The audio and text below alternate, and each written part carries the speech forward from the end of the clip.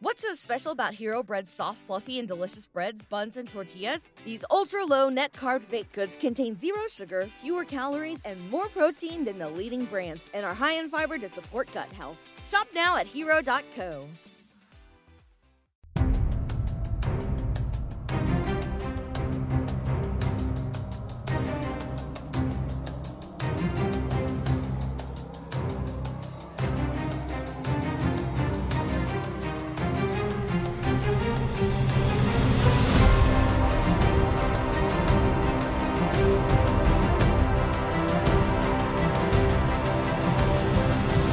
Hello and welcome to Bend the Knee, a Song of Ice and Fire podcast. I am Sir Matt, the Bud Knight.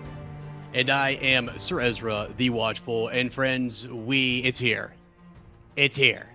And we are joined by Sir Jimmy of House Nuts, the Fantasy Network. And guys, let me go ahead and do it. Let me go ahead and say it. I got I can sum this episode up in 3 words. Westeros is back. We are back.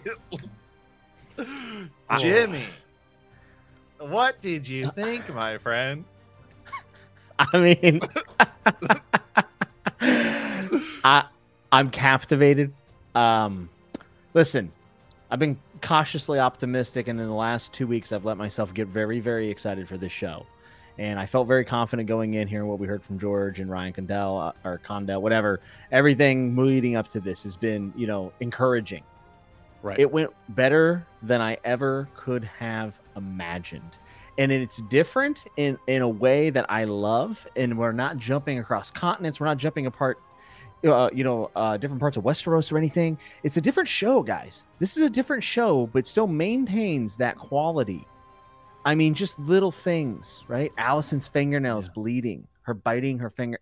I mean, just things that are so small of detail, but then also has all of the grandiose, so epic shots that no one else can do. No one does it like this. My wife is not like, she's never even finished the original show. Like, she likes it, but she just kind of goes in and out of it, and she's still watching through it. Like, we got done, and she was like, that was a movie. She was like, that felt like when I saw Dune. She's like, it was an event. I was like, it was an event. In the pacing of the episode, I was very nervous because I heard some people say that it moved along a little quickly. I don't think so at all. I thought that the overall theme that you could subtly pick up on, that they trusted you to pick up on, is that Viserys is a weak king. And then the climax of the episode is when Daemon says, you are weak. I mean, tying those things together, and then you have, the birth scene might be one of the most disturbing things I've seen on television. Honestly, I was getting a little I was squirming in my seat a little bit. Yeah. I lost it. And at the end of that episode, a song of ice and fire. Guys, it's insane. It's a song of ice and fire. Let me put, so Matt summed it up in 3 words. My one word is matters. Like, House of the Dragon matters so much. It's a song of ice and fire now. Like this, it mattered before, but it matters even more now. This is a change that's so good. It's so good for the whole thing. Just to pass that along, it's like, wow, that's what he's passing down to his heir. I don't know. I was absolutely blown away by this episode. I loved it. And like you said, Jimmy, the build up this whole way. He's weak. There's all this talk about him being an heir. And then at the end, he's sitting there, he's got Blackfire and he's staring him down. He's commanding him to go. And then just, I don't know, the weight and the tension that you could feel in this was just through the roof. Yeah. Him holding Blackfire, and then you have the wielder of Dark Sister staring him down. Dude, Matt Smith, stand out of the episode. Yeah. Stand out. Yeah. Crazy.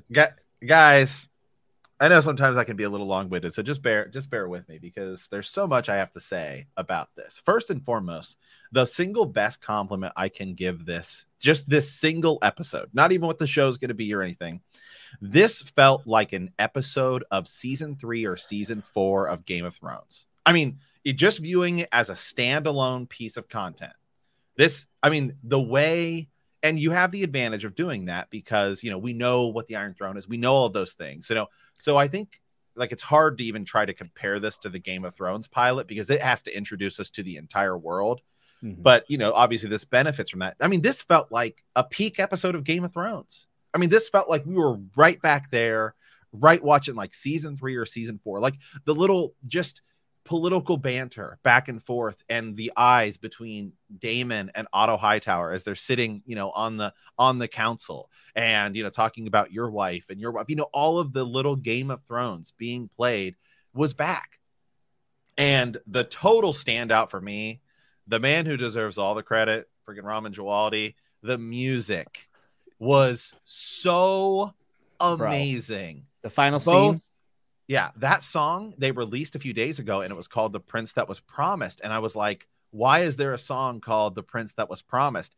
And then they're tying it into the Song of Ice and Fire. And we talked about this. This was a potential leak. Spoiler, George has kind of mentioned stuff in the past. But when Rhaenyra flies up for the first time and you can see her, right? That theme is the exact same theme. Go back to season 8 and it's used with Dany a lot, but go watch season 8. I think it's episode 1 where Jon and Dany are flying and you get a shot of them on both the dragons coming in and it's the exact, like point for point, the same. It was one of those things we talked about with like trying to even compare this to say Star Wars, where we were saying like, you know, do you go an entirely different route for the music? Do you do something kind of similar? And I think he found the perfect ground of, again, like Star Wars, I think is a great example where Star Wars, the music is all the same. And so everything feels the same and everything you feel like you're right back in and everything, you know, like there's some motifs that are different in like say the prequels, but it still has that same type of a feel as like the droid army, for example, sort of feels like the Imperial March. It's not, but it has that same type of feel. And it's John Williams who did the music. So here, you know, he took a lot of the themes that he created and he just expands on them. So it feels like we're back. It's lineage. And it feels new. Yeah. And it feels like it's older. It was just, I mean, perfect. Like the score for this episode could not have been better. I mean, could not have been better. Not only that, but the look and the feel of the episode, I felt like this was truly Westeros 170 years ago. Like Game of Thrones feels ancient and old, right? But like this felt older. Mm-hmm. King's Landing looked different, guys. Mm-hmm. I mean, it wasn't as like done up. It was a little bit more rudimentary. I just felt like I was home. Yeah, it's a weird thing to say that it also, you know, you go back in time and it feels like there's not as much, I don't know, like embellishment, but at the same time, it's closer to its creation at the same time. You know what I mean? Like simpler and sleek, but you know, because again, we're going back closer to when it was. I mean, obviously improvements have been made, but it just felt really good. Like Matt said, you're stepping right back into Game of Thrones, not missing a beat in terms of, that's what they said in the promo, is that they were taking the best from Game of Thrones, which includes the music, the costuming, the sets, all that stuff. And it's sick. The embroidery on all of the costumes is the helm so good. Yeah. I mean, not that Game of Thrones obviously had great costuming and everything. You know, it got a lot better in like season 3, you know, compared to season 1. But again, it was launching an entire new show. But, you know, and by the end, all the costuming in Game of Thrones looked great. But this just feels bigger and better. And, you know, it's been 5 years. And if you just even think about some of the technology that like has in movies and everything that has just come about, like the volume in Star Wars, the way they filmed The Mandalorian, they said, I've read a lot of stuff that they use, you know, similar type, that they use that same, a lot of that same technology and all that stuff. It's like, you can just see it. I mean, it's just, it's like Game of Thrones looked great, but this just looks so much. Yeah. Like it just looks so good. So the reason I didn't do a live watch along with you guys, because I just bought a new TV. So it's a 65-inch OLED LG G2. This thing is like, oh no, they're shit. So good. Yeah. It's literally so like good. In my wall. And I almost bait it. I was at Costco yesterday and they had it like right when you walk in and I was like, bro, this looked amazing in HDR 4K. I mean, it looked ridiculously good. And the dude, what you were saying about the score, like when she's putting on her hair, I mean, everything was building. That's the thing. It didn't feel forced and it didn't feel like some weird cousin. Like it literally does feel in universe. Like it fits. That is what television can do. Like that's prime TV. Like that is actually like premium television right there. Yeah, comment here from, I'm hoping I'm pronouncing his name correctly. Jay. That's my boy Jay. Oh, Jay. Yeah, he says I have the same TV. Looked fucking epic. Let's Yeah. go. Yeah. Yeah. Yeah. And then Stunning. it was interesting too when I was watching, say, the scene where Daemon is talking to Viserys in the throne room, right? And you just think about all the times we've seen that throne room, right, in Game of Thrones, and it's always usually packed and everything. But here, there's like boxes lying around, and yeah, it's just so interesting seeing a lot of the same places that we've seen before, but in this new thing. I mean, the episode was a 10 out of 10 for me. I mean, this would have been one of the best episodes of Game of Thrones. Yeah, I think we still need, like, we'll have bigger payoffs, and like we have so much craziness to come, but like setting out to do what it's doing, this is better than the first episode of Game of Thrones by a lot. Oh Yeah. Yeah. What was the painting in the background? I see people keep saying this. I did not. I'm gonna watch it again. I did not notice before that. I make my review video later this week. But like, I Yeah. mean, my mind was just racing. I mean, guys, time. you can't even. I'm trying to go back and do a click through, and thank God I didn't stop the stream when I was going through, because it is crashing. I mean, it's crashing on me right now as I try to go back and do a little click through to find that picture. Wanted to mention real quickly too, just the tension, the way that they kind of did those moments. The small council is debating what to do with Daemon, and we're locked in on that conversation, and then they gently cut to Daemon listening, and I was like, it stops you for a second. Oh, they're hearing this. You're like, whoa. And you know something, right? That the other characters at the table don't quite know. And it just, that kind of stuff is brilliant. That's good. That's good storytelling. And they did it multiple times. So, yeah. This episode too also felt like, just if you think about just everything that was in it, it almost felt like, and it's great as a pilot for being this, it almost felt like a showcase of like all of the best stuff that existed in Game of Thrones. Right? Like, we got a little bit of the political banter back and forth. We got, there was some of the, stuff that's really hard to watch and that really grips you, right? Yeah. It's like, wow, this is like crazy. Even the battle. Even the battle, like the fighting scenes were amazing. And then it ends with like the big prophecy Song of Ice and Fire. It felt like, hey, this is a showcase of what this show is going to be and what Game of Thrones is had you never seen the original. Yeah. Mm-hmm. Yeah, guys, can I just say, so like, as you go, people who were kind of doubting, they were wondering what's this going to be about or whatever. They're coming in now saying like, all right, I'm impressed. I feel like from the get go, you're like, wow, this is intense. There's battles, there's tourneys, there's whatever. You got to the end of this, and it matters so, like, that secret being passed down. I mean, again, the episode without it is phenomenal. It's like, if that wasn't done, it would be just, again, a 10 out of 10. This surpasses a 10 out of 10 when you call a Song of Ice and Fire and you go to that next level. Yeah.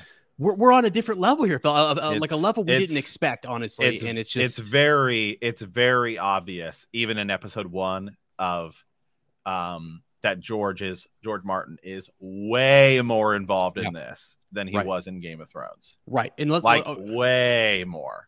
Because the attention here, okay, you could have just had Daemon say, when asked, did you say it? And does he answer, fellas? Did we actually see him? Did we actually hear him say it? No, right. But there were 3 witnesses, right, who came forward. Did we ever hear him confirm it? No, I mean, not necessarily, right? Yeah, and that's kind of like that. We're playing with the ambiguous nature of Fire and Blood that way, and like maybe it won't even matter if he ever said. We're never gonna get the answer, right? No, never. But like that is just a kind of like a subtle nod to what this whole story is predicated on, which is conflicting reports. It's little things like that are nods to the source material that I really get behind. And like even the like whenever they're kind of setting up the episode from the cold open, like that worked for me so much. And like I feel like so many other shows have done this, like this kind of cold open with the narration over. Lord of the Rings movies come to mind, right? Mm-hmm. And it just fit so well. Yeah. No, the cold open was actually really good. That was a good way to kind of set the scene for everything, to add in some history. King Jaehaerys, tell us what's been going on. The fact that they brought up Maegor the Cruel and stuff like that, like they're alluding to not too far in, back from that point. They said Daemon was good. It was Maegor, maybe worse. Whoa! And it's like, listen, guys, back off Matt Smith. We got to see Matt Smith clap cheeks. Like, let's guys. Wow, I mean, come on, he clapped cheeks. I will say the Emmys, or as they were known in the 2010s, the Game of Thrones Invitational, It's basically, it's kind of like, Alabama in the national championship. It's like pretty much the Alabama Invitational they get in every year. It's pretty much going to be that again. It was kind of like, I hope you guys enjoyed that little 5-year pause. But the now House of Dragons Invitational has begun at the Emmys, because this show is going to just clean house. Yeah. Yeah, HBO's got a couple heavy hitters there, man. I mean, this is why I trust HBO. This is why I love HBO. They just do it different. And we've been seeing a lot of people point to other shows like, can this be the next thing? I'm going to be honest. Like 1 and 2, it reminds me when Michael Jordan played in the NBA. It's like, dude, Shaq was really good and he was the second best player, and then Michael Jordan was like here. Right. Yeah. It is what it is. Yeah, I'm not trying to hate on other shows. I'm just saying that there's levels to this shit. This is the royal airness. This is the that commands the skies here, right? Just like old Jordan did back in the day. So I'm with you, man. Like, and Matt's right. Like, this is going to come back and win tons of awards. Tons of awards. Whether it's for, visuals, the costuming, the acting, all sorts. The the score music, is like, everything. It's so good. It's just phenomenal. Okay, let's dive into a little bit of so we've talked. Okay, now that we've talked just a little bit about like just impressions. Like, okay, it's the show. Let's dive into some of the nitty gritty as like A Song of Ice and Fire lore and theorists here, because there was a lot of stuff we got to see, because Fire and Blood and A World of Ice and Fire and just sort of like what's talked about in the histories of this era, the Dance of the Dragons, is really open for interpretation. It's kind of just a broad outline. Like say Emma Aaron's death. All that's really said is that she died during childbirth and that her son died the next day. But now, on one hand, you could say they're changing it, but with George Martin so involved, I'm thinking this is actually a little more of like his plan for the way of what really happened. So, what do we think about Viserys now that he was a little more involved with it, man? Another Targaryen just being deceived by dragon dreams, right? Like, yeah, he says, I've seen the dream as clear as day. It was realer than life. And it's like, well, you were right, kind of. And isn't that just kind of prophecy in general in the Song of Ice and Fire world? Is like, yeah, you were almost there. Like, you almost got it, but it had a whole different meaning. And dragon dreams, even in Dunk and Egg, we see them, how they are misinterpreted, and they can kind of even be allegory for power and struggle. So I just feel like Viserys, and maybe they could have driven it home a little bit more, but they kept it pretty subtle. They kept it pretty subtle with Viserys in his dreams. They mentioned, I think, twice, and then you see him make that decision. That was awful. Patty Constantine broke my heart. Like, goddamn. Yeah. The king better take care of that Merce. Yeah, you don't want that. Oh, my. Yeah, that was again attention to detail in terms he's getting cut up by the throne. Yeah. Yeah. Hey, Rhaenyra, seeing the throne like that looks sweet too. Yes, and I was wondering how it'd look on camera, like in a shot. The back is even bigger. Like, that's the thing I didn't because everyone pays attention to the steps and whatnot, but the back is actually bigger, and I'm like, man, that looks so good. So So clearly, when Robert Baratheon got it, he's like, "Get this out of here!" Yeah, he's trying to get nicked up left and right. I'm sick of this. All the we're stuff. we're not doing this anymore. Fix it. They had to get the seat stretcher, the seat stretcher. Oh boy. Jay said this in the chat, and I agree. He said, I honestly love the change of Rhaenyra and Alicent friendship so far, loving the changes. And I agree. I think them being friends is way better. Way, way, way better. Yeah, because it tears you apart. I mean, this is there's way more emotion to this. I mean, as Matt was even saying with Emma Aaron, all these changes or whatever, and as Jimmy pointed out and Jay there, it's like there's a emotion behind it, a lot more, instead of this one line in the page that she died or that they knew each other when they were young or something. We're now seeing all this stuff, and we're seeing how close they were, and that's going to tear them apart. They went through this emotional sort of, like event together, and here she is getting passed on this great secret. And Alicent getting passed to Viserys' bedchamber after hours. Yeah.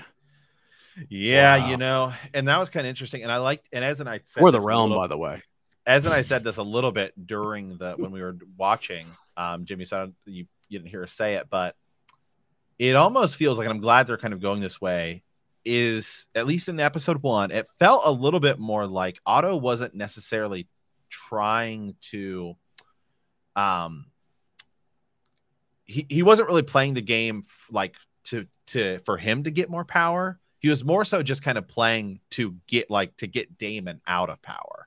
It was more like he was like, playing, just being like, I don't like Daemon. Like I need to get him out. So it wasn't like, oh, I want to marry this my daughter off so that I'm now more in charge. It feels like he's just like, he's like, I just hate Daemon. I feel like there's layers to it, right? Because Daemon's the immediate threat to his influence. So now that Daemon's sent away, we are now going to see Otto Hightower start to scheme. I think we're going to see his truer intentions now. Right. And I mean, sending Alicent, she's biting her nails, nervous.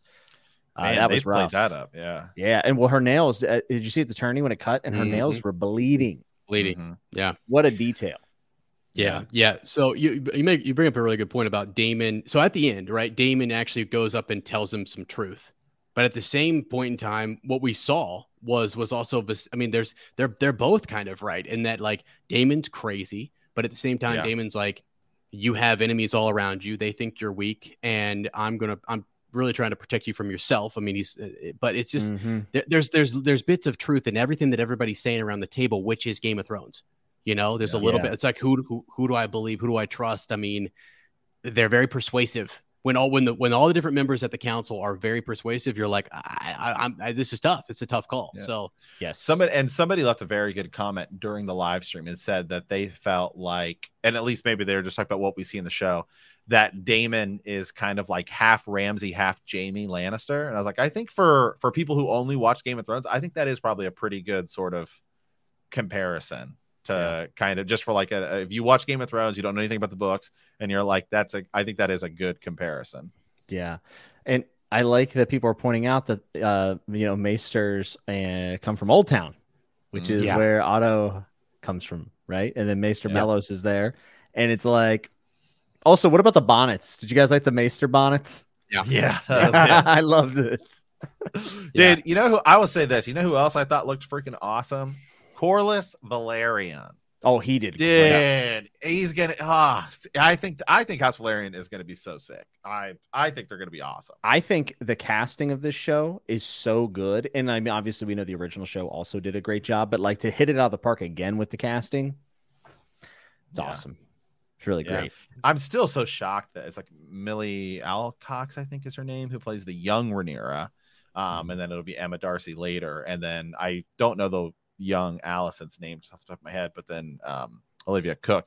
Again, we've talked about this. Man, they look just like them, like the older versions, which is so crazy. Just so crazy to see. Yeah, the episode just visually was so stunning. How did you guys feel about the dragons CGI? I see a couple people in chat saying they didn't care about the CGI. I'm not a big CGI snob. Like, I don't really care. I am a big CGI snob. I don't know. I didn't have any issues with it. I'm wondering if some people, because a lot of people were having technical issues, and so sometimes I'll notice it. Like when I was watching Wheel of Time, I remember I was having connecting issues, and so I was kind of like, wow, the CGI looks like really bad, because that show, like, the CGI wasn't as great. Even like when I was able to watch it next day in a pure stream, the CGI still wasn't like that good. But when you're also maybe having some buffering issues, it can really make CGI look bad. Yeah. I mean, there's times where I can obviously tell it's a CGI dragon because, spoiler, dragons don't exist in real life. But like Daemon petting it, it knocking his hair back, these type of, like, the really close up looked really good, I thought. And I actually love the variance in the dragons. Like, I like the fact that, like the worm actually has like a longer neck. Like, that makes sense. And we kind of talked about it leading up to the show, but even the scene with the saddle, right? Jakaris. Just little details like that I really enjoyed. So I don't necessarily know much about CGI. I just know that I never felt like, Yeah. Well, certainly compared to what's going on at like Disney with Marvel and Star Wars right now, where the CGI is bad. Yeah, it could have went a lot worse, because apparently CGI is super backed up since COVID. Those studios are still struggling. So but I thought it was good. No, I thought the CGI looked great too. I'm gonna pull up a picture of just episode 1 of Game of Thrones to show some people, just for comparison, like what it looked like compared to even just the rest of the series, just so I can pull this up, so it'll be funny. Yeah. Guys, just want to point out a couple things here. So I'm just kind of trying to scrub back through the episode, and I forgot about, because it was early on, the werewood tree that they're in front of. Yes. Right. So I won't be surprised whatsoever if they pick very important moments to play out or dialogue in front of that tree. And it'll just be a part of the story, but there's a witness, you know what I mean? And I just felt like that was kind of cool. Now in this scene, it was really nothing. It was really just them, the friendship, them kind of talking about, what was it? I think Dorne and Nymeria and stuff like that. So, but I feel like going forward, you're going to have important moments said there that we're going to tie into Werewood Network. Who knows? You know what I mean? I was like, the fact that it was there, I was just like, that's just another another layer. So yeah, it definitely seems like, we're talking about awards and stuff, because we need the general audience to love this, right? But like, yeah, just look this real quick. Look at that beach blonde Tyrion hair in episode 1. Then of course it got much, obviously much better as it went on. But yeah, just in trying to like remember, oh yeah, what did Game of Thrones episode 1 look like? It looked a whole lot different than the rest of the series. It sure did. Right. I think we're gonna get, obviously the Emmy winning episodes and everything, but it feels like you said, Matt, it feels very George inspired in the fact that there are things that are just going to appease us, the diehards, right, for A Song of Ice and Fire. And I'm here for it. And we can talk about it, because we haven't talked about it with you, Jimmy, even though you were actually the one who initially brought it up to us, and I did give you credit in all those videos, just so you know. And I think the whole long night business, and I think that it's so cool that this thing will get lost during the dance without trying to spoil what happens. But I think that's a great thing for it to happen, because the next set of Targaryens are the ones who start to get rid of dragons. And if they had any idea about what this potential threat is that could come, there's no way they would get rid of dragons. Yeah, I mean, we know that this is like massive implications on the lore, right? Like, this is about as big as it gets whenever you talk about the original reason Aegon came. I like the fact that when they revealed it, it's still pretty ambiguous. Like, he knows something's coming in the darkness, but it isn't like, hey, this is going to happen. I have to have this, this, and this. He has pieces, just like all the other dragon dreams, just like Viserys did. And this is all kind of like tying together, right? Like, you've already seen one dream fall apart and be misinterpreted. And now we're talking about this dream that we're passing down generations to generations to generations. Like, how is it being confused? How is it being misconstrued? And what is eventually going to be the result where this secret has been forgotten? Also, who wrote it down? That Rhaegar picked it up. Exactly. Yeah. He finds it somehow later. Yeah. There's just like, I see some people online that are like, this ruins everything. This is a retcon. If you go back and read the books, no, it's not. It's absolutely not. It's just, it's simply not. Like, 15 years probably it's been around in the books. If you go and really think about like the things that are said, things that happen, Aemon's dreams, where he said that we always thought it would be a boy. We always thought it would be a boy, right? And then you have the fact that Rhaegar just went in and picked up a scroll, and all of a sudden he wants to play warrior. Like, you can't accept that for face value in this type of series, right? Like, there's a purpose behind it all. So I think that there's a lot of, mystery around some of the decisions that Aegon made, but I do believe that there is a lot of justification for all of it. So I'm really excited about this. And, I'm a book reader first. Like, I put the books above the show in my head, but I can't say that I wasn't super stoked in those last 10 minutes. Like, well, that's everything. straight from George. Yeah. It's straight from George. And it's like, the idea he I don't know, you're led to believe Viserys throughout this first episode is weak, right? Mm-hmm. Except for he is holding on to something that is like only he can pass on to the heir. It's so important. He so matters. And this episode and this whole series matters and ties into Game of Thrones. Like, that's the whole tie-in.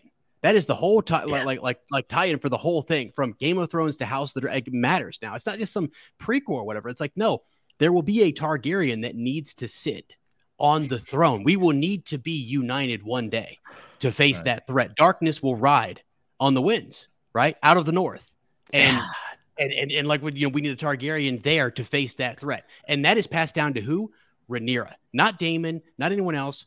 It's Rhaenyra. And he, all of a sudden, he stops the playing, he stops the tournament, he stops messing around. He says, it's time to get serious. I need an heir. I'm done with this. And he goes back to the dreams. He goes back to his, like, their roots, their blood, why the Conqueror came here. And sort of like, I don't know, he just brings an intensity to this that was not there from him. He's kind of laughing, like Matt said in the episode, he wants everybody to kind of get along, etc., playing peacemaker, and call him weak, but he does some pretty awesome things here and says, I'm at least going to pass this on to my heir and make sure that this is set up the right way. Now, everyone plotting around him, Daemon and the Hightower says, we're going to see the loss of the secret, but that right there made everything matter. And it was just the best move I've ever seen. I think it's just the best way to tie this in. And that's a George move. It's a great tie-in without being like fan servicey, in my opinion. It brings continuity to both shows, which is really important, and still has us asking really important questions about the books. It's a win on every side for me. Yep. I really believe so. Now, here's something I want to bring to the table. Yep. And this is, I had a friend who messaged me and told me to bring this up. So when we think about Aegon the Conqueror now, and you think about this really interesting situation now that he has had this dream, do you think the letter that was sent from Dorne has any implication into this?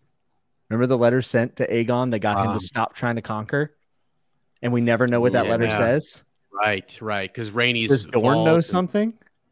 Yeah, for sure. Something, right? What is it? I mean, what role do But they hold play? on a second. I thought that the whole reason that Dorne sends the letter was because Rhaenys was there, right? Remember, we have no idea that this was after all this. You're right. So they send the letter. We have no idea what it says. Aegon just came out and was like, we're not conquering Dorne. We're done. Right. Done. He walks away. And we don't know what the letter says. We don't know what like Rhaenys and falls, I'm like, but we don't really necessarily know. Like, I mean, he. What's it say? Yeah, he burns it. I think see people in the chat kind of talking about that instantly. Something. So John not sit on the throne, but it was Arya that did it. Although he was touching the dagger, the same dagger that Arya uses. Dude, the fact that was used to try to assassinate Bran all the way in season 1, like, dude, I know everyone's like, oh yeah, but the outcome was stupid. I don't care. Like, I love the journey of the dagger. It's so interesting. Yeah, for sure. Did we see a clip, Matt, where he puts it in the flame? Mm-hmm. And there's like runes on it or whatever. There's like a secret message. And you kind of feel like that's something super important, and we'll see Alicent with it later, but the king will wear it and he'll pass it down to his heir, sort of thing. I mean, that's a pretty big deal. This is not just any dagger. It's the king's dagger with a secret message on it about the White Walkers, I'm presuming. Right. So, yes. I mean, so insane. Only fire can tell the secret that's on that dagger. It's just... My cat's ball dagger's downstairs, or I'd see what the Valyrian glyphs say on it. Because now they're speaking Valyrian in the show, so I can speak Valyrian. It now. Yes, dude. So good. That was so good. I thought when they came out, when she walks into the throne room, first of all, when you see Daemon sitting on that throne, wow. I was getting chills, just like he's off the throne, man. My wife was like, uh-oh. Yeah, uh-oh. So... something that actually people are blowing up on Twitter right now. I just wanted to pull up Twitter to see everything. And as I talked about it, and I said during the live stream, I said, one of the most interesting things I thought about this episode was in Game of Thrones, we always saw Daenerys ride into the dragons, and it's like she's about to mess stuff up, and she says Dracarys. But here, Rhaenyra is like saying it, and it's a somber, like sad way to say it, and like everyone is like, that's like the one thing that everyone is tweeting right now. Talking about how like they just loved it. Rotten Tomatoes, it's like I think it's 88% fan score, and it's now up to 85% critic score. Twitter seems to be actually pretty, I mean, I'd say like 90% positive. Yeah, I'll be honest. Like, so I muted my phone during it, and I was like, I know, like we all heard, like the lead people are like, oh, it's pretty good, but you don't know until the masses hit it. And I was just like, I came away and I was like, I'm gonna like this, and I'm not gonna let somebody like change my mind about it. I mean, obviously, I'll listen to good points and stuff, but like my gut reaction was just like, this works. Like this works for me. It feels let like me- I'm back in Westeros. So I'm just on Twitter. I typed in House of the Dragon and hit latest, which is just whoever's tweeting, whoever it happens to be. Let's see here. I never watched Game of Thrones, but I thought I would give House of the Dragon a try, seeing it was 200 years before Game of Thrones. First episode, not bad. We'll see how it goes. I need more. Episode 1 is incredible. All I can think about while watching House of the Dragon is, do dragons poop while flying? That would be a very big surprise when you're going about your day. I don't know. Great question. Maybe Is it fiery? Wow. Maybe we'll see. Jousting is strange. Once you get knocked off the horse, you get to change the game to a sword fight. You know, it's like so. Right. It's always House of the Dragon started off with a bang. So pumped. So yeah, I mean, it's first episode is fire. Can't wait till next Sunday. Yeah, I mean, it's overwhelmingly positive. There was a piece of the tournament, right, where we're seeing these people commit murder, and Rhaenys is talking to Corlys, and she's like, these people haven't seen a good war. Maegor's been dead for 70 years, and it was like cutting back to Viserys in the birth scene, which was very disturbing. And then you cut to Alicent's nails, and everyone's face is a little bit tense, but you can tell the people in the stands are kind of like, yeah, kill him. And it's like this underlying like buildup. Like a pressure cooker is coming into King's Landing and obviously Westeros as a whole. And like, you can just feel the tension building. I thought that was the best. Well, I had to really think about it, but that was one of the scenes that really kind of was provocative to me and stood out. I loved also that it opened with a sort of like 172 years before, not Robert's Rebellion, not 172 years before Game of Thrones, 172 years before Daenerys Targaryen. Yeah. Like, so sick. Like, just even setting the tone. Like, no. We're not talking about anything that happened in Game of Thrones. We're talking about specifically like Daenerys. Right. Yeah. No, that was sick. I mean, the tie-in there is huge, and that's the big deal. She's the character that in the book series we're rooting for. She's this whole arc over in Essos, comes back, going to be completely different in the books, but then everyone's rooting for her.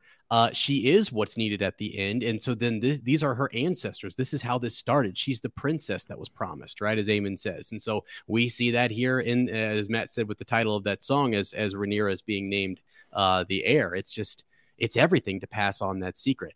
Saw a comment in here, by the way, about the Stark. So we know, like, but not to jump way ahead here, but probably after this episode at some point, we will speculate about this very topic and the dagger and passing on the secret more because of Torrhen Stark and what will happen later on, and how maybe the Starks get involved in some of that, the lost message or part of it or something. You know what I mean? Because they sort of step in there at some point and are hugely important. So yeah, I did love the way, because we'd seen the trailer, which was I think it was the first trailer where it showed some of that scene of them all swearing their oath to Rhaenyra, and one of the names you hear is Cregan Stark. But I love that they pinned it back and forth with like him talking about the White Walkers and winter will come and all this stuff, and then it cuts to Cregan Stark and all this stuff. Oh, so sick. Or not Cregan Stark, but Rickard Stark. Right. Yeah, Cregan Stark will be a thing later for sure. Mm-hmm. Yeah. I thought Harrenhal, people are talking about the sets, in the places we went. Harrenhal gave me chills. Oh, it was good, wasn't it? Gave me chills, man. Yeah, people were talking, being melted down and stuff like that, and starting there. They're bringing the chest in, and you've got. I actually think, Jimmy mentioned it earlier, Rhaenys, who was narrating the beginning of that was Rhaenys. I think it's Emma Darcy. I think Emma Darcy, who's narrating. Yeah, who will play old Rhaenyra. Yeah. Right. Okay. Yeah. But yeah, that was intense. Just the look between those two and her and Viserys, and so some of the mocking that's going on. It's just a little bit, but it's enough to sort of say whose side are you on? Corlys is hard to kind of read. I mean. Yeah, because he's saying Daemon, and then he's also saying my wife should be there, and they're like, "You just said that you were for Daemon." Exactly. He's sort of he's just saying, "Hey, man." He's also he's a sea snake. Rhaenys, the queen who never was, dude. Such a good cast. I mean, just so good. Right. Yeah. Right. Yeah. Let's see. I'm gonna scrape through. So to start this whole thing out. So you remember the court when they're walking through. Matt, we talked about this in the trailer breakdown, where Cersei's at like that open sort of red keep or whatever. That's the same spot, right? I mean, it's the same spot where she's at and everything. Yeah. So stuff like that, just seeing familiar spots and everything, and it was so good. Oh, the other thing was the lighting in this. So all of the candle work that they did, which is crazy, the reflections off of the table, everything. When you get a chance to go back and look at the lighting, I'm just kind of like, going back through it. So perfectly done. Yeah, because a lot of times Game of Thrones was too dark. Yeah. To be fair, and like this was dark, but it was still like the lighting was just done better. I mean, that's just one of those things where it's like that's just like whatever. It reminded me a lot actually of the Batman, which came out earlier this year, which that movie felt like there was a lot of scenes where you just have like Batman and whoever, and it's almost like being lit by like one single like light bulb, in the corner, and it was very aesthetic for that movie. And this felt to me like that, like where you just had like the one little candle, but in Game of Thrones, oftentimes it was just too dark to see sometimes. But this, like, so they're enhancing it somehow, but it was so when they cut to the Red Keep at the beginning of the episode, right before we get our first like look at the council, there was like just a slight lens flare that almost it almost reminded me a little bit of Fire. And I'm looking at the Red Keep and I'm like, oh my god, like is that intentional? I don't know. You can see the budget in this. Oh, definitely. Right. There's two things in chat. One, some people are asking about the lesion on the king's back. That's from the Iron Throne cutting him. Yeah. Which is like so on point. But also someone's asked this, and I'm not sure, what was with the balls and the table at the council meeting? And we talked about this when we broke down the trailer. Remember, we're like, what the hell are those balls? I think it's just I think it's just, I don't know, it's probably some ceremonial thing. And then I don't know. Like a vote or something, or I don't remember reading about it in Fire and Blood or anything. So is that something that I've missed? I don't know. I don't ever remember that.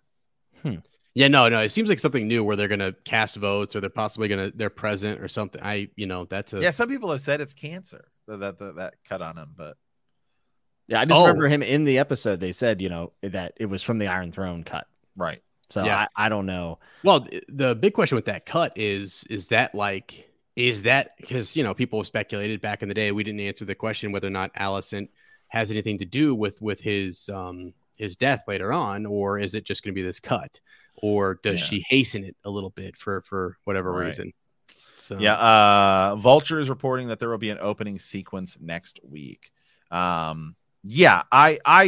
talked about this. Wheel of Time did the exact same thing. Actually, a lot of shows, to be fair, do on their pilot episode where they just have sort of like a title card. They don't do like the full intro, but HBO shows are kind of known for their very, like, I don't know, not over the top, but it's just like that. They take a lot of pride in their opening title sequences. Like The Sopranos has a very good one. Deadwood had a very good one. Obviously, Game of Thrones. Peacemakers was great earlier this year. I mean, what will it be? I think it's going to be, I hope, in all honesty, I hope it's just the same with like different music. If you want to do like a slightly different whatever, I hope it's kind of just like the Game of Thrones thing. Cause then to me, it's like you're building it like Star Wars, where it always starts off, a long time ago in a galaxy far, far away. Star Trek has its kind of similar thing. Trying to think of some other shows where they kind of do that, where they use like a very similar opening for multiple things. But that's just the way I would go. But Wheel of Time actually had a pretty cool intro scene that felt kind of like Game of Thrones, to be honest, and it'll probably be something like that. Yeah, I could see that for sure. I wonder what it'll sound like. I wonder what it'll feel like. But I think it'll probably be very close to the original theme. It's kind of like they always changed up the Wire's intro song every season. They always did like a different type of genre for the opening song, and that was always really cool. So The Sopranos doesn't change, does it? I'm in season 2 currently. I don't believe so. Yeah. Deadwood, I know, did not change theirs. People are saying the balls are obsidian dragon glass. Cool. Yeah. Okay. Yeah, this is pretty neat. They're talking about like possible ways to identify yourself, and they were worried about assassins, if they're faceless men, or something different like that. And that's kind of cool because Matt's brought up the idea that we might see a faceless man, or there's some wild card that we haven't yet seen that would involve that guild, which would be, I think, really cool.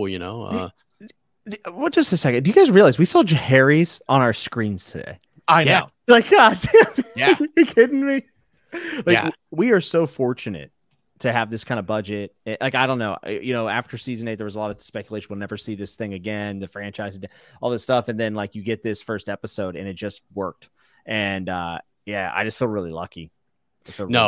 I think you're right. The fact that we got that, because that was our big question coming in, is sort of like, how are they going to like give us context and tie us back to some of Aegon the Conqueror, and then explain what like the state of the realm and then where we're going. They did a great job of not doing too much. I mean, that opening sort of dialogue, and then seeing the Council of 101 AC, and then talking about the secret at the end. It's everything. Like, it was so well. Like, I think you said, Jimmy, when you first started, like, it wasn't overdone. Nothing felt overdone. It was just very natural. Everything just felt really smooth and good. And it did feel serious. Like this felt like serious. And that's, Matt, I like when you said, this felt like an episode kind of out of season 3 and 4 where like we're in it. Right.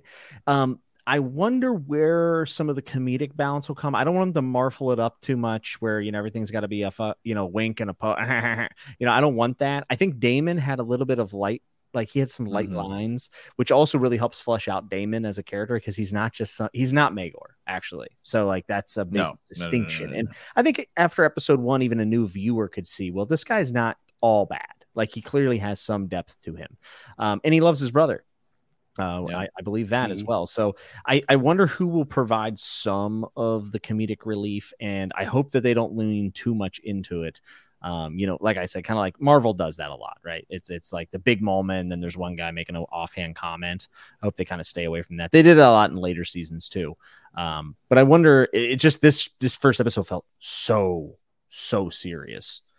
Oh, so good. This episode, just the overall pacing and everything in this episode, to me, was like perfect. I mean, I'm at a 10 out of 10 on this episode, because I thought, as a pilot, it came in and did exactly what it needed to do. It showed you what the series is going to be. It gave you like similarity. This is why this show is similar to Game of Thrones. And just on its own, it was just a great episode. It did so many comments. It did feel like a movie. You can feel the budget. And they've said that the budget for HBO is only going to get bigger. Like, that's the crazy thing, is this was actually, because I know I've talked about the whole merger and the Warner, the business side of everything. But, this was like the final part of HBO being owned by AT&T, right? Mm-hmm. And I do feel, regardless, I know it feels like they're pulling a Band-Aid off by canceling all this other stuff. But it's like, they're not touching HBO, like with Discovery Channel. They're like, that's the one thing that's working. If anything, we're doubling down. So whatever we're getting right now, season 2's budget is going to be that much bigger. Like, that's crazy.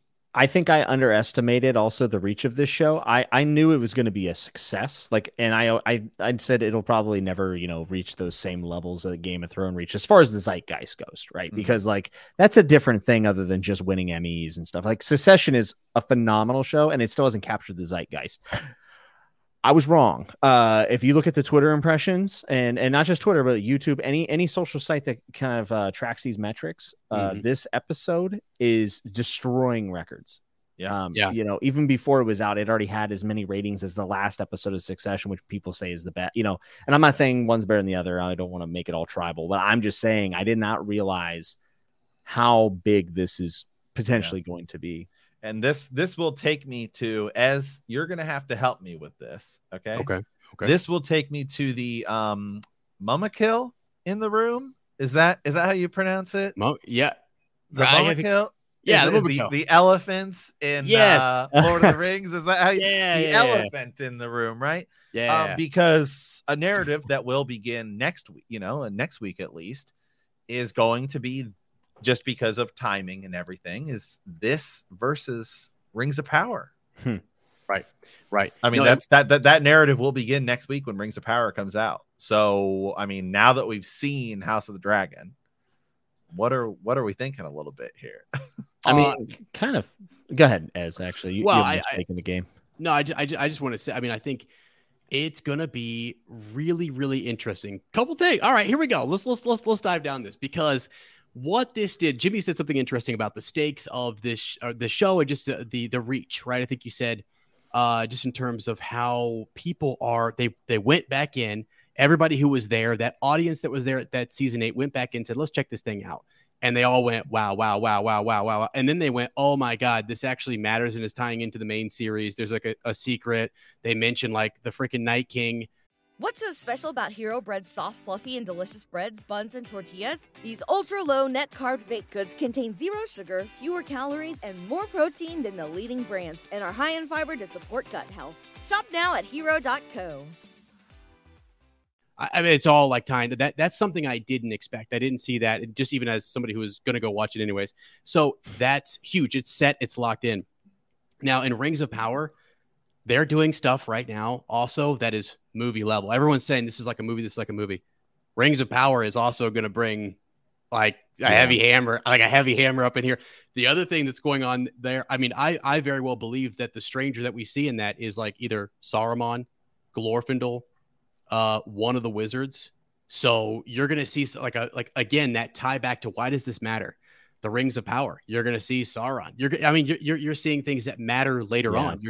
So very similar to House of the Dragon, having that tie back to Game of Thrones. You're going to have Rings of Power tying into like you might see a good wizard like Saruman. Saruman might actually be the guy that we're following in Rings of Power, who's actually helping people fight off Sauron. I mean, that's the kind of stuff that they're bringing to the table and saying, watch us. Like Galadriel is the main character in that. So it is going to be like a couple Titans up in here just right. going at it, which is awesome. It's bringing everybody to the table. The other thing that they've done, they're doing next week, like some massive sort of for free. They're posting tickets by noon tomorrow that you can go watch Rings of Power in theaters the day before that premieres. What's that do? You watch episode 1, then you say, got to get Prime, got to see episode 2, and so on. Right? They know. I mean, this is. They're pulling everything out, right? I mean, they both have done the red carpet stuff. They've gone crazy. I wouldn't be surprised at all if it's literally just all the award shows. It's just literally it's either Rings of Power or House of the Dragon. I mean, it's just like this back and forth thing, which is fine, which is great.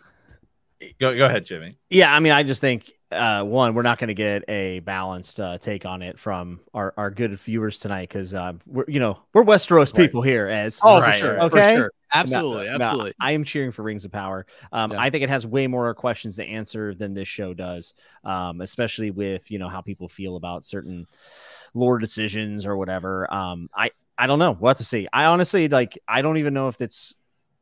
I can't really put any words on it because I just have to see Rings of Power at this point because I knew House of the Dragon was going to be competent. I knew it was going to be a competent show because of the history of it.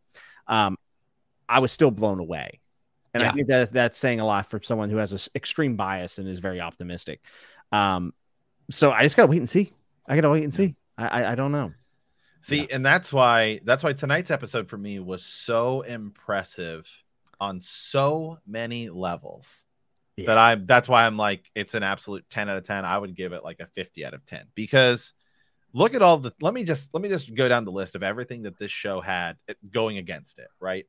For starters, most sequel or successor shows of any main franchise typically fail. They're very few and far between that even succeed enough to get a handful of seasons, let alone any show that can actually ever be more successful or as successful. I mean, they're very, very, very rare. Go look at almost any sitcom that's ever had a spinoff, like Friends, one of the most successful shows in history. They tried to spin off with Joey, flopped so hard. It's very rare.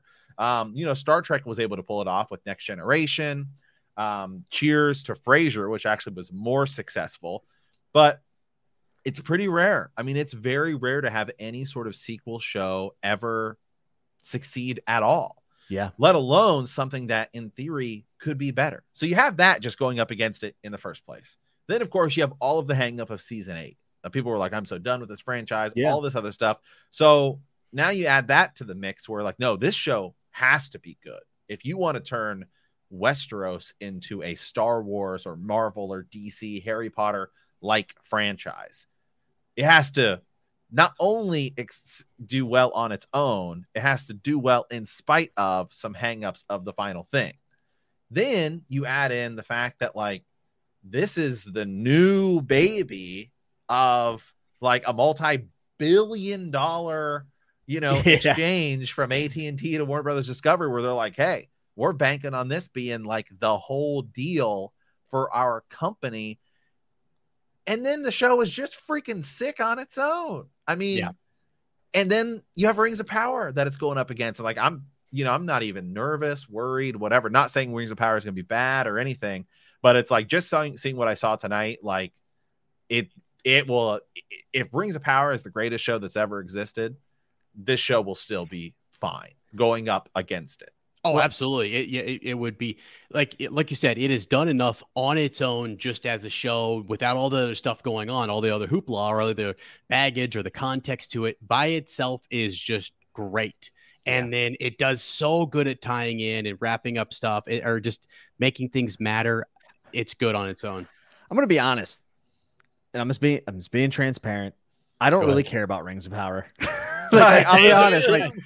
I've been excited because it's fantasy and that's kind of what I do and whatnot. But I just feel like I'll get to it when I get to it. Right. I'm ready for episode 2 of House of the Dragon. Like I'm focused. I'm focused here. You know? Yeah.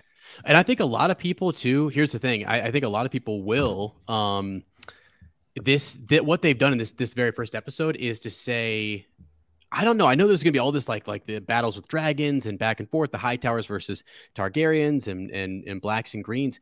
But we have really, just to wrap up the Rings of Power conversation or whatever, it's just a huge question mark for even Tolkien fans, even that fan base. They just have no idea what it's going to be. So that by itself is also like alluring and very much like, okay, we got to go sit down and have a watch of this. But like you say, we already have a world here. Like this actually already fits in with something else we really love. And there's a snow show coming out. Like they've already jumped ahead and said, hey, this is actually going to matter and tie into a ton of different projects. So it's kind of really got that going for it. Yeah. I think even still, I would actually give the benefit to, regardless, even before this episode even aired, I would give the advantage to Game of Thrones just because, or House of the Dragon here, because Game of Thrones was only, well, really, it was like 5 years ago, which is crazy to think. It's only 3. Well, it was 2019. Yeah. So we started in 2017. So sometimes I think about that. Yeah, I got you. Yeah. That's why it's kind of that my mind always jumps there. Right. It's only, it was like 3 years ago. Right. But there was a big time jump in between season 8 and season 7 because it took a while to film. So Lord of the Rings, I mean, I guess the Hobbit movies, were a while ago, but the Lord of the Rings movies were even kind of further, away. 23. Yeah, which is that's crazy to think about. Yeah, we old boys, we're old. Yeah. And now Rings of Power is going like thousands of years before, as opposed to just a few hundred.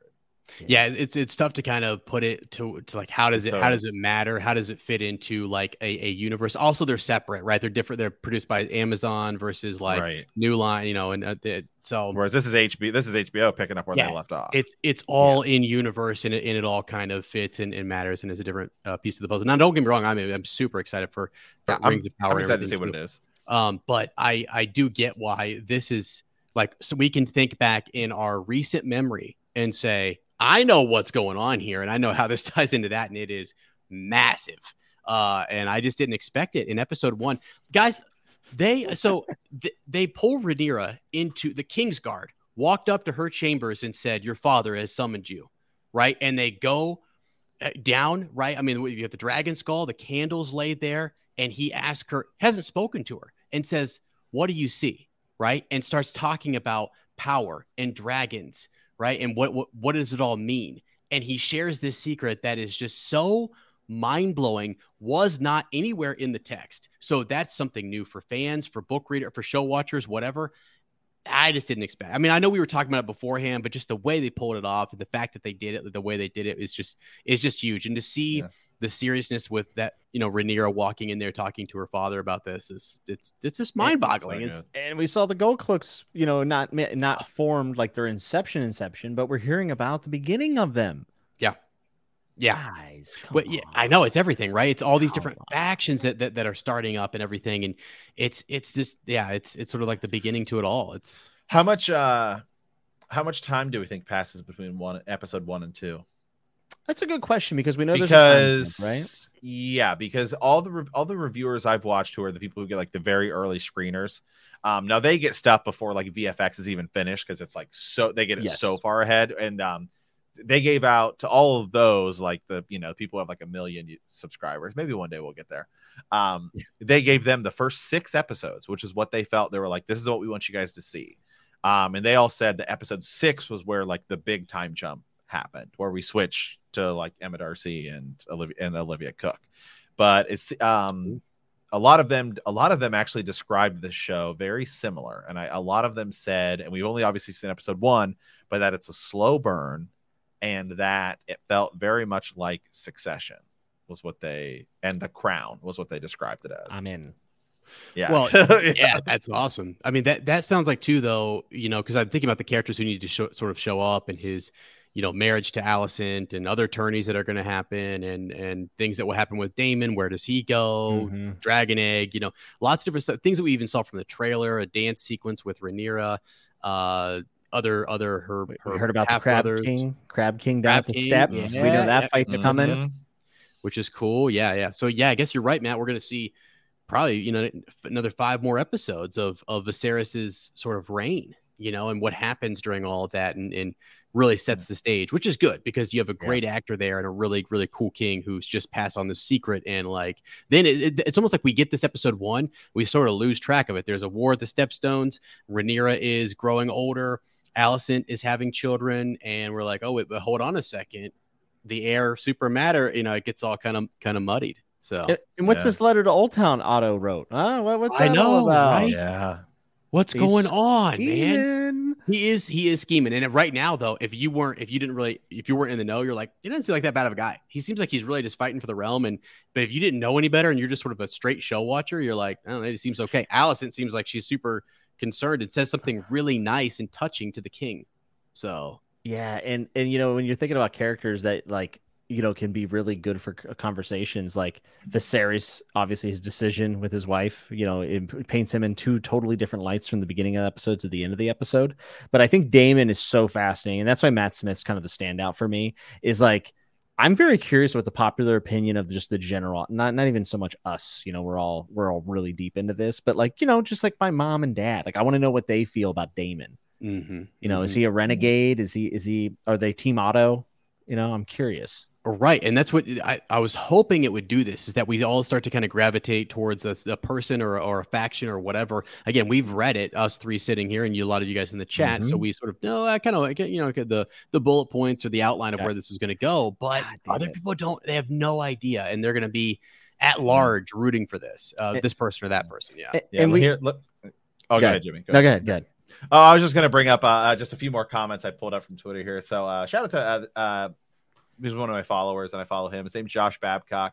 Really, I follow him more for sports. He's like a Browns fan, and so we actually disagree on almost everything. But he said watching House of the Dragon felt like watching early seasons of Game of Thrones. I'm not ready to claim we're back, but I really enjoyed episode 1. So I even see that, like, somebody who I almost, for whatever reason, it seems like we were just always on the opposite sides of everything, to say that he didn't like it. And then, of course, Sir Matthew Perry, just put, head explosion emojis in our little Game of Thrones group chat, and just like, OMFG, cannot believe they did the prophecy thing.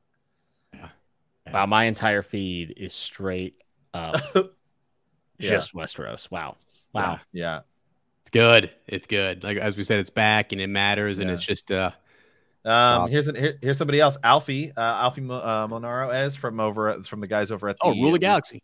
They're a Star Wars podcast we're friends with, saying it was very good, very promising, but it has a long mountain to climb to overcome the ashes of its predecessor. I don't know. I kind of feel like in 1 episode, it's already. I feel so good about it. That mountain, air quote, of ash. Because really, I guess I would kind of be still like 1 foot in, 1 foot out if it wasn't like, if you didn't add this extra bit in here with the passing of this secret. As another level, it's still really, really good and would have surmounted any kind of concerns people have. But in 1 episode, they didn't wait for like 4 or 5 to say, let's really kind of stretch it. They said, no, give us 1 episode and watch us erase everything and all those concerns. They're gone for me. I mean, so. Oh yeah, definitely gone. And one thing I want to kind of just touch on, and this is like the Germ touch, if you will, the secret sauce of his involvement, is that we're going to have fun these next few weeks, right, guys? Like, we're going to come on here, we're going to speculate about what's going to happen, the changes they're going to make and everything. But when this season concludes, we got to get out the pencil, we got to get out the paper, and we got to get back into the books. We got to go back to the Maester study, boys, because the last 10 minutes of this episode have changed the context in which we read of all of it. It changed the whole thing. And there are breadcrumbs in here, and people are already starting to pull them out. Like I said, Aemon's dreams, Rhaegar finding the scrolls. There's even stuff in Fire and Blood that's worded in a very interesting way. And now, when this season's over, it's the gift that keeps on giving. And now theorizing won't be about what kind of croissants are being served at feast. It'll be about the fact that Aegon had a dream. Let's go. Let's go. I often talk about the episodes of Game of Thrones that George wrote, because he wrote 4 episodes. There's some cool little nuggets in there, right? Like, what do we say to the God of Death? Not today. That's not in the books, but it is in an episode of Game of Thrones in which George wrote, right? And there's a few other ones if you go look at the episodes he specifically wrote. And it's almost like, man, I feel like I'm almost willing to take that now. It's just can't. Because clearly George is over here saying, no, I think we can do this here, and I think we can do this here, and I think, because now what's to say that isn't something that pops up in Winds of Winter? What if, you know, I mean, like 100%, dude. I mean, what if in theory he is helping write House of the Dragon while he's writing Winds of Winter. And I think that's actually, at least from a writer perspective who's, you know, struggled with it, now you have the opportunity to be like, no, I can add to the story I'm writing by adding stuff back here. Not I have to finish in order to like keep up. Yeah. Well, I mean, like the key line is it's very similar to what the Starks are. So, okay. He, as Matt said, he's writing the Winds of Winter. And so you're thinking about what's going to happen in the end here. We talked about Rhaegar. We talked about Dany. In this very episode, it's mentioned that a Targaryen needs to sit the Iron Throne. And also we know from the book series that a Stark must always be in Winterfell. And this is a song of ice and fire, two different thrones. Winterfell in the north, and then in the south, we have a Targaryen sitting on that throne. And then it's just, there will be something. There will be, whether it is Rhaenyra at the end here placing down in writing or something, a secret in a relic of some kind, possibly maybe a sword hilt or who knows, something, right? Just to kind of pass that on. Rhaegar finds something in the scrolls, in notes or whatever, and rises up and says, "Now it's time for we got to prepare. Holy smokes, we almost lost this." Yeah, it just matters, man. And he is going to reveal that. That's something he is. It's almost like he gave them a tidbit that he had been holding back. It doesn't feel like anything that's like fabricated just for the show. It actually feels like that's where he was driving towards, right, Jimmy? So yeah, and he's mentioned it before in interviews all the way back in like 2015 and 16 for book purposes. So and if you go back and read Aemon's dreams and stuff, it all makes sense. I mean, I feel like some people are like, whoa, retcon, but it's not the case. Right. And then you have to start wondering, kind of like what Noel said in chat, like, does this play into Ares going mad at all? You know, is Dany going to find out the secret in Winds of Winter? Marwyn's going to her with possibly glass candles. Is that glass candle made from the dragon stones that we're seeing that are the balls and the little cups at the council table? I don't know. Mm-hmm. I don't know. You know what else is interesting? Great comment here by Kira. It was George that pitched it to the writer. He was the one who actually pitched this. But now we're gonna have to do some investigative digging to see, when did which happened first? Did George pitch House of the Dragon before or after Kit Harington pitched him the idea of Snow? Because what was the Game of Thrones? Because we know that there was the Long Nights idea that got scrapped. Then they said it was going to be House of the Dragon, but House of the Dragon didn't get sort of announced or whatever or anything until I think it was it would have been like early. It would have been sometime in 2020. Feels like I've been waiting my whole life. So right. So was it? Did Kit Harington pitch to George the idea first of, hey, I want to do a Snow successor show, or did this get pitched first? Because that changes a lot of things if maybe HBO was sitting there saying, hey, maybe Miguel and some of these other guys were saying, hey, maybe we'll just do a Jon Snow sequel. Well, or a sequel to Game of Thrones. Yeah. And then Kit comes to George and says, no, I want to do a Snow sequel. Well, then George says, well, okay, then I think the other show we should do is the Dance of the Dragons. Shake is saying in chat, he's saying that Gurm pitched first because the pitch was from 2016. Ooh. Wait, pitch what? This show was pitched in 2016. I believe that too. I do believe that because Fire and Blood came around right around that time. Well, my only concern with the Snow show. So this in one episode showed you how much it matters, how much this show. It would have mattered. I'm not saying it wouldn't have, but it matters so much more because of the secrets that are being passed down by the Targaryens. Like, holy smokes! And then you go to the Snow show and you say, how is that going to matter? It matters, but like beyond the, the climax, Matt, is Winterfell, or is it, right? That's the whole point. Is that all I know is after seeing this, seeing this, I guarantee the Snow show is going to matter. Insane. It's gonna be so good. Like, I'm so in on that. And I love the key though has to be that that's the point though. If it's going to be as good as Matt just said, which I believe that it is as well, it has to matter. And that's the whole point, is that it will. So how though? That's the big question. Our big theorizing going forward is, what is that thing that's going to make it matter to the degree that Matt just said, right? So we kind of got to think through.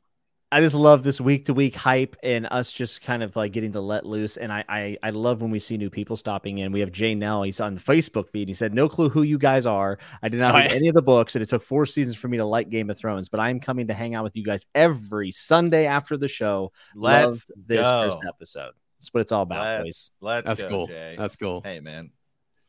Yeah. Let's see. Ryan Condal. George was very kindly involved me in this project nearly 4 years ago, September of 2018, when he got the call up to the major leagues. Okay. So that show did. Ryan Condal is the man, by the way. Oh, well, he's in good favor. Yeah. Wasn't it? Hold on. Wasn't it Ryan? Somebody? I was looking at this. Somebody worked with Kit Harington on whatever his show was, because he has his own production company. We had looked at this. It might have been Miguel. It could have been Miguel. Not sure. Let me see. Yeah, because George said he wasn't ready to like announce those showrunners, right? But that Kit had his own sort of thing, right? Well, and also as we're talking about this and we're giving people props and stuff, like, let's just remember, like, we had the hunch that the problem was D&D, and we said this show's getting everything other than D&D, so this should be great. And so far, we're only one episode in, but yeah, so far it's looking good. Well, I mean, still, hold on. Let me just say this real quick. I know, I don't get me wrong. D&D definitely botched season 8. Oh, we're not about to go to D&D and some of season 7. But I mean, they did also help create, when they were given the source material. When they had the source material, they did create the greatest show in the history of television. To quote Stan Baratheon, yes, the good doesn't wash out the bad, and the bad. Well, I'm not saying, but I mean, oh no, I'm agreeing with you. I'm agreeing with you. Yeah. But tonight is not their night. No, tonight is definitely not their night. And someone said, "Do you think they watched?" They absolutely did not watch. No, there's no way. What? They gave up on us. They gave up on us. But we're still here. I put them in the same category that I put people like Rian Johnson and Patty Jenkins, and that they are great at adapting somebody else's written story. Not every director is a good writer, but some people are good directors. Some people are bad at writing, whatever. Some people are good at writing. I thought the writing was very good this episode, by the way, because that was like the big question, is whether the writing could hold up to what we kind of expect out of a Game of Thrones type show.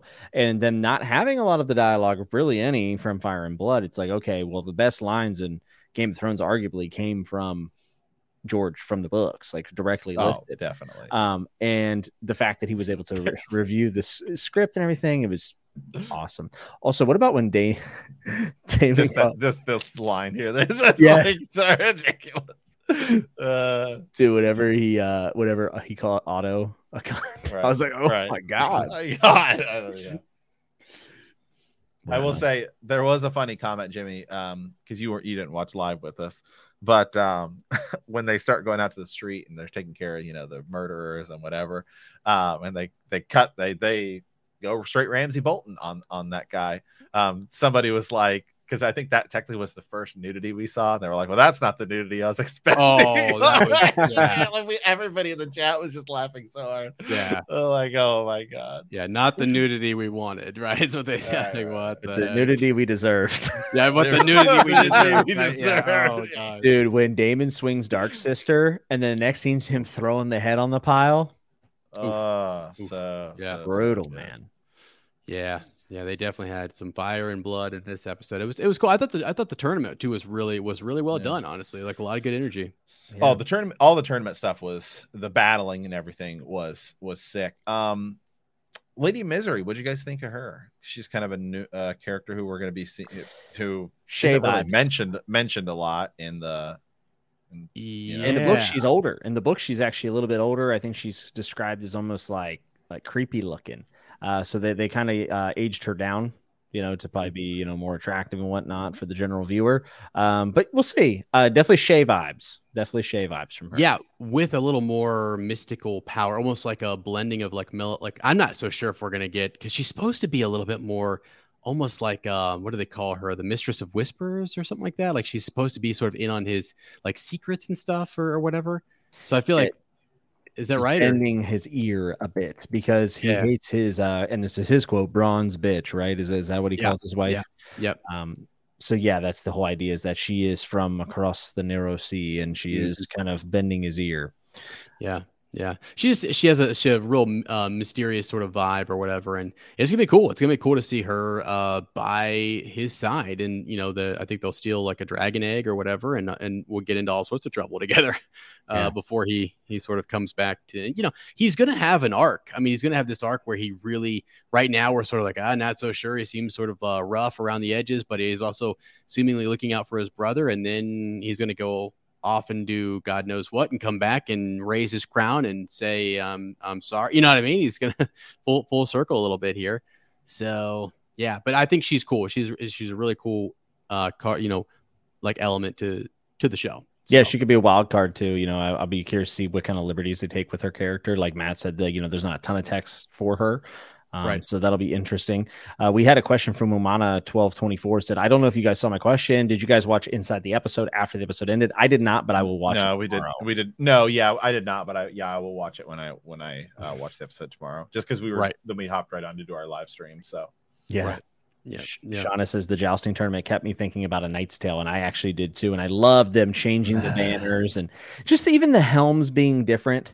That's one thing my wife said. She was next to me and she's just like, all this stuff has so much detail. Like it's crazy. And she said, Damon's helm, just badass. Oh yeah. Go. Like, if you could only go back in time before season 8 and look at any of the just like go back and like, if you could go back in time, right, and type in like Game of Thrones season 8, like there was all these like pictures. Remember, like it was like all like Jon Snow and like Targaryen armor, and like all of it looked like exactly like what Daemon is wearing. And I was like, he's never gonna get this, but it was just like like fans are out there, like, speculating and drawing stuff. So hoping to see it. So they got it right here. I mean, they got the real dragon. No, it looks sweet. And then he gave Rhaenyra the little Valyrian steel necklace, and yeah, for sure. And it seems like they have a really good, relationship, and she's very smart. They pulled that very well. Like they show that she's just she wants to kind of fly around, do her thing. She's living in terms of like wanting to be this warrior princess or whatever, but she's very smart and she knows her uncle. She knows exactly who he is and can kind of what did you guys think? Because I remember seeing some of the criticism. So some of the criticism going in from people who had screened it earlier was they felt like some of the criticism was people who've seen multiple episodes, like the early screeners, was they felt like they were trying to make Rhaenyra Daenerys essentially, or like there was did you guys feel that at all? Or well, that was one of the things I was worried about with the show, is that and we're not going to talk about what happens, but like you could definitely draw a lot of parallels between Rhaenyra and Daenerys, and I wonder if it'll give people kind of a flashback and bad feelings. Obviously their arcs aren't identical or anything like that, just so people don't feel like I'm spoiling anything, but I think there's definitely a link there. Like I think them showing it how many years before Daenerys it actually was. Like I think it's without a doubt on purpose that they're trying to relate those two things, but I don't necessarily know if that's a bad thing. Right. Yeah, no, I think it's great. I also think too, Rhaenyra distinguishes herself just because of all the Targaryens around her, all of her learning, all that kind of stuff. So they're like similar, but yet very different, just because of life situation and where Daenerys is at compared to where she's at. So I don't know. I was super impressed by how, I don't know, just the way even the actress sort of pulls off her facial expressions in terms of looking at her uncle and understanding what her father's up to. And she seems to be very savvy in terms of the political things that are going on. And she's very, very, very young, which is definitely not something Dany had to kind of learn along the way and figured out through experience and through ups and downs or whatever. But she seems to be on it. And I think that's what's going to make her, I think it's what's going to kind of bring, like, Daemon is this rogue prince. I really think like Rhaenyra is going to win that. Not to spoil anything, but as we get further, she's going to have sort of a reign, a kind of a control on him more than maybe was amped up in the book. So yeah, it was also cool because the trailers definitely made it seem like it was Daemon versus Rhaenyra, and we're all kind of like, wait, right? What are they doing here? And then as we got closer, I think we all kind of said, it's a little bit of a bait and switch here. Showing off Matt Smith as much as they possibly can because he's like the most notable guy in the show. Patty Considine, man. Patty Considine won me over. I'm unfamiliar with him because I think Peaky Blinders is what he was in The right? Outsider as well, which was an HBO adaptation. Yeah, I'm just unfamiliar with him. So Matt Smith I know because I've seen in Doctor Who, and then he was in Morbius and The Crown. The Crown, yeah. But I mean, Matt Smith I know is great, but Patty Considine, man, I'm definitely excited to see more of him. Yeah, absolutely. I was very impressed. Very, very impressed with the whole cast. Yeah, guys, there is some breaking news here that actress Millie Alcock, who plays Rhaenyra, has been hospitalized seriously after a spinal fracture from carrying the first episode on her back. Wow. I will say I thought she was phenomenal. Crushed it, man. Emily, Daenerys grew as the show went on, and so did the actor, right? Emilia Clarke. She got better. Some people still don't think she's great. I actually thought she started to get much better towards the end of the show, but this is not the case here. The lady playing Rhaenyra did a great job. And it's like kind of bittersweet in a way, because it's like, man, it's like I'm excited to see Emma Darcy, obviously, as like when we get to older Rhaenyra, but it's like, man, they're just so good, and then they're gonna be gone, and it's like, but yeah. No, she's great. She did a great job, and that's kind of fair. I mean, just all of her mannerisms, man, all the dialogue, everything, done. I'm glad. So, are we thinking these actors are going to be sticking around for 6 episodes? Like, we're going to get 6 solid episodes? It seems like 5. So, from what a lot of the early screeners were saying, is it's going to be 5 episodes with. Don't do that again. Like scaring people. Like, wait, what? Like, 5. That scared me for a second. No, 5. So it sounds like 5 episodes is with the younger actresses, and and younger actors who we saw a little bit on the Valerian side, right? And we'll see more of. And then it sounds like 6 is like the big time jump. Yeah. Okay. Gotcha. Yeah, that's cool. That's good because they're so far just killing it, doing a great job, and we're really sort of attached to them. So that'll be cool to see. That'll propel their careers into huge, Good, and it should, because I mean, again, I was a little bit nervous because they're young, because they're unknown and younger, but just an experienced crew and everybody around it. They did a great job. Remember, it does kind of provide. I guess I don't know. It's kind of weird because then if you play a kid all the way through, especially in something like Game of Thrones, like remember season 8, like a lot of people were really upset for Maisie Williams to have a sex scene. Yeah. Because they're like, hold on, we've like seen her. It was a little weird. I'm like, it was like a little weird, but I mean. So at least here you jump to like an entirely different actress, so it will 100% help. It'll definitely help. Yeah, for sure. We didn't spend 10 years, I mean, she had like missing teeth in the first episode, guys. So, right. I just was like uncomfortable in that whole thing. I was like, weird. Yeah, great comment here. Okay, so sorry, it covers up Jimmy's picture. It says, okay, I'm new to this. I've watched Game of Thrones 4 times now. Every time I see new things, small details. This episode is a great experience, great writing, and the flow of it from what we've come to expect from the original Game of Thrones brand. The Secret was a massive drop. It made me see how well they are at not only paying attention to the details, but making the connection between the two shows. I'm about to hop back in and see the episode again. So many details I'm sure I will need to hear. Jimmy's yeah. Lex on him. So good. Yeah. No, yeah. I know. You know, it's so funny. I remember we talked about this, how we were going to see so many comments. So many comments. Jimmy and I have been waiting for this moment of all of the season 8, and now everyone's like, all right, you know. Then when the first trailer was coming out, I was like, okay, low key, like this might be good. And now everyone's like, oh, it's just sick. It's great. I have a friend who swore off the entire franchise, got rid of the books, everything after season 8, was just like, I'm out. And you know, for me, more power to him. He hit me up today. Hey, said, they got me back. He got the leaked episode early, and he said, I'm in. Wow. He said, welcome back. We've been here carrying the banners all along, gentlemen. Right. Yeah, that's good. That's good. People are back. I mean, listen, you know. I listened to a lot of podcasts back in the day. And for people who don't know, you know, I met these two gentlemen and they were the motivation for my YouTube channel because they ran such a great community post season 8. But I remember a whole lot of those old podcasts that were, you know, trying to bat with the big boys right here for Ben the Knee. And whenever the show ended and it wasn't cool anymore, everybody kind of went away. And you guys never stopped. You guys kept making episodes. You stuck with the fandom. You said there's still something here. And it was, you know, there was a lot of disappointment, but there's still so much to say about the journey that was on the way there. And you guys kept at it. And, you know, without you, I wouldn't have my channel or, you know, and I think you've inspired a lot of people. But I'm just saying, I see a lot of those people coming back. I see a lot of those podcasts kicking back up. Hey, man, we're starting. You know, I didn't put them on my feed. They fired back up. You're right. They did. Where were they? Right when when Gondor called for aid. No, all right. Well, here let me pull up some quotes from what I consider to be one of the most strict fan groups, the A Song of Ice and Fire subreddit. Okay. So their season 1 of House of the Dragon episode discussion. The jousting is what sold it for me. They did such a good job of depicting what I imagined it should look like. I could not be more excited for the rest of the show. I love the quick pull of the next lance. Never seen that before in jousting depiction. Really helps keep the suspense high. Absolute stunning choreography during it. Really makes me hopeful for the action. Though they're still falling a bit into the old habits of putting a million cuts into the sword fights to make them feel faster.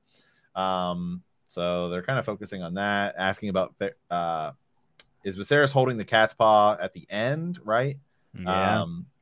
But I'm really digging it so far. Seems to be faithful to Fire and Blood. Well, I didn't have many doubts before. Matt Smith has sold me as Daemon. So that's some of the most, hardcore strict fans who, and they're pretty in on it. Yeah, I'm hardcore into the books, and I'm okay if they change stuff. I really am. I embrace change. I can kind of separate the canons in my head, and sometimes you got to change stuff, guys. Like you just got to change stuff. So I hope people continue to have an open mind as we continue through the season, and things are going to get changed. But I think it should be a good amount, a good amount of stuff that needs to be done. So Alicent and Rhaenyra being friends, in my opinion, is very good. Yeah, it's more like things might be revealed too as we go along. now go to free fall. So. Yeah, I'm sure. Yeah, I'll pull it up. Is this the Reddit? The Free Folk Reddit. Yeah, they're kind of like the saltier than Crate Star Wars Reddit. Where God. Where they're just like, I'm picking every single detail. Oh boy. That'll be every single detail. Part here. So I don't know. I can't really find even if I wanted to be super critical, which I'm not normally that guy.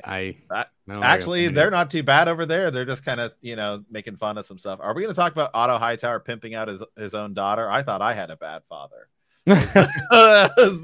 Actually, the main episode thread is very positive.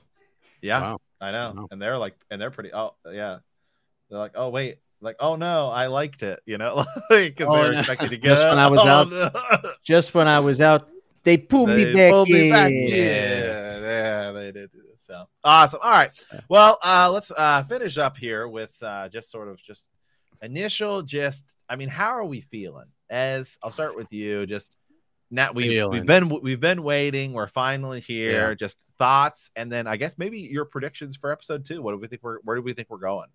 Yeah, no, I love it. I'm honestly kind of blown away, and I got to say, I've said it so many times, and I think everybody will agree with this. It's just like, it was already so good. And then at the end, just this sort of passing down of this secret, it just takes it.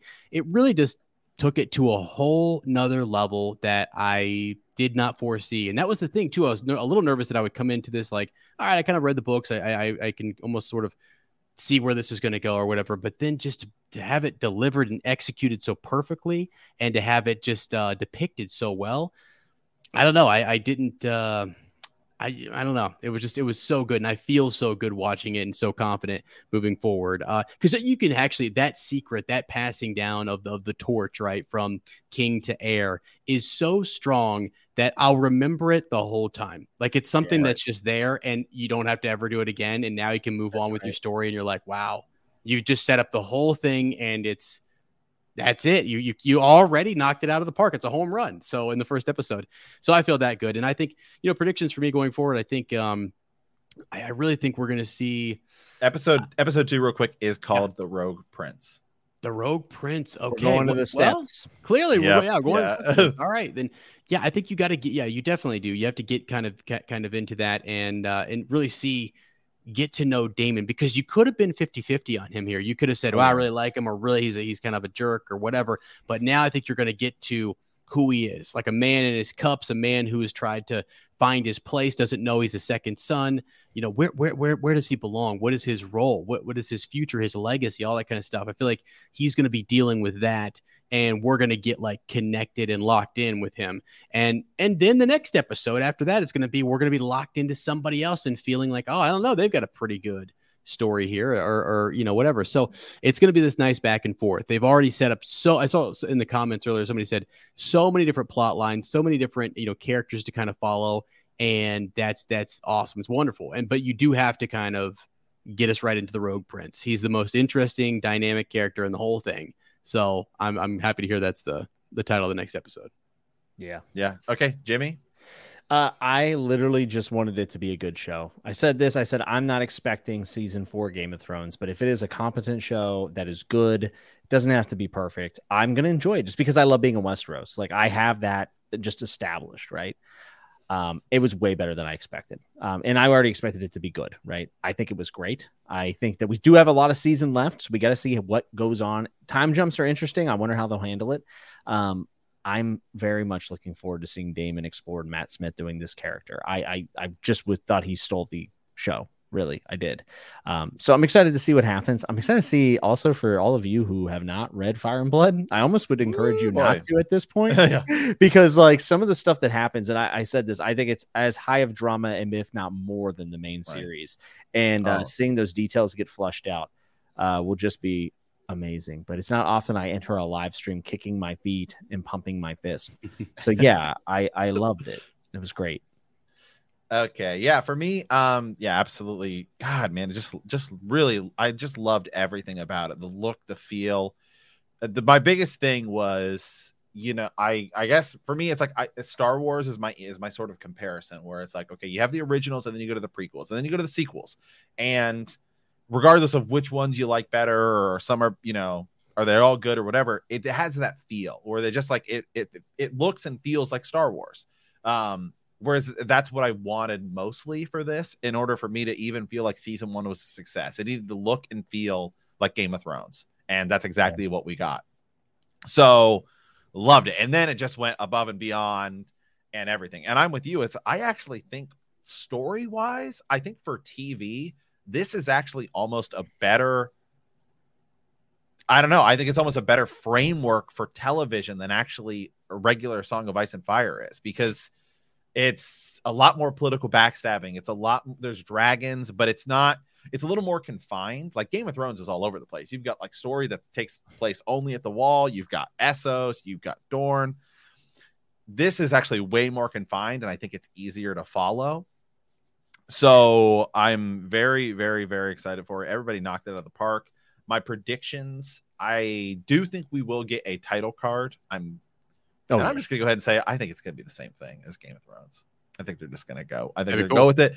But the cool thing is, if like by doing it in episode 2, where now everyone's kind of spread out a little bit, now you give us a reason to show us different places. Because episode 1 is like, well, everyone's in King's Landing. But episode 2, well, I don't know. You get the Valerians. Here's Driftmark. here's the Stepstones going over here. Here's King's Landing. We're going to see maybe some fallout in the Vale. There's Right. So you actually have a good reason to kind of bounce around the map a little bit now. So I think maybe I'll do that, but I think it'll be maybe a slightly different take on the song. It'll be maybe just some different instrumentation or something. So yeah, that's what sort of my hope. And then we'll definitely get to see Damon going to just wreck everybody in the Stepstones. So I think it's going to be like another step up. I really do. Oh, and the Crab King, baby. Yeah, let's go. So good. Yeah. So with that, we want to thank everybody who is listening on the podcast, everybody who's been watching and came to hang out with us on YouTube. Be sure to check out not only our Patreon or Apple Premium if you want extra content, because Ez and I have tons of huge theories and everything over there. I think we just looked at, and we have over 100 extra podcast episodes on Patreon, which is crazy to think about. So be sure to check that out, as well as some of our other shows. We cover we will be covering Lord of the Rings on our Wheel of Time channel. And of course, when Wheel of Time comes back on, we do the books there, but we'll be doing the show. So that's called Heroes of the Horn. So we will be doing Rings of Power coverage there. And we do a Star Wars channel called Hyperspace Hangout. So be sure to check that out. You can find it easily on Apple iTunes, kind of links you out to everywhere. And be sure to check out Jimmy's channel, The Fantasy Network. Yes, on YouTube.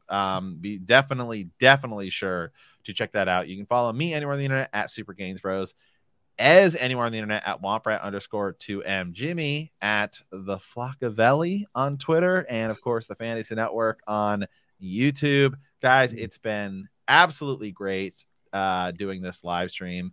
Stay tuned for more, and apparently winter is coming. Fantastic.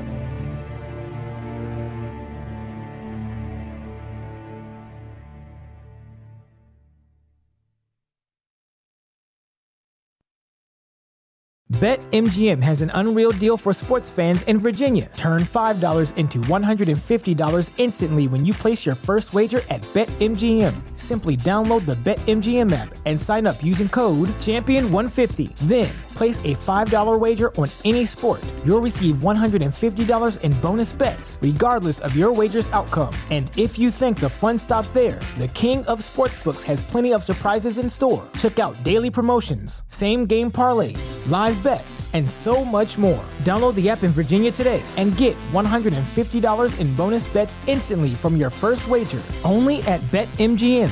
BetMGM and GameSense remind you to play responsibly. See BetMGM.com for terms. 21 plus only. Virginia only. New customer offer. Subject to eligibility requirements. Rewards are non-withdrawable bonus bets that expire in 7 days. Please gamble responsibly. Gambling problem? Call 1-800-GAMBLER. Promotional offer not available in Washington, D.C. What's so special about Hero Bread's soft, fluffy, and delicious breads, buns, and tortillas? These ultra-low net-carb baked goods contain 0 sugar, fewer calories, and more protein than the leading brands, and are high in fiber to support gut health. Shop now at Hero.co.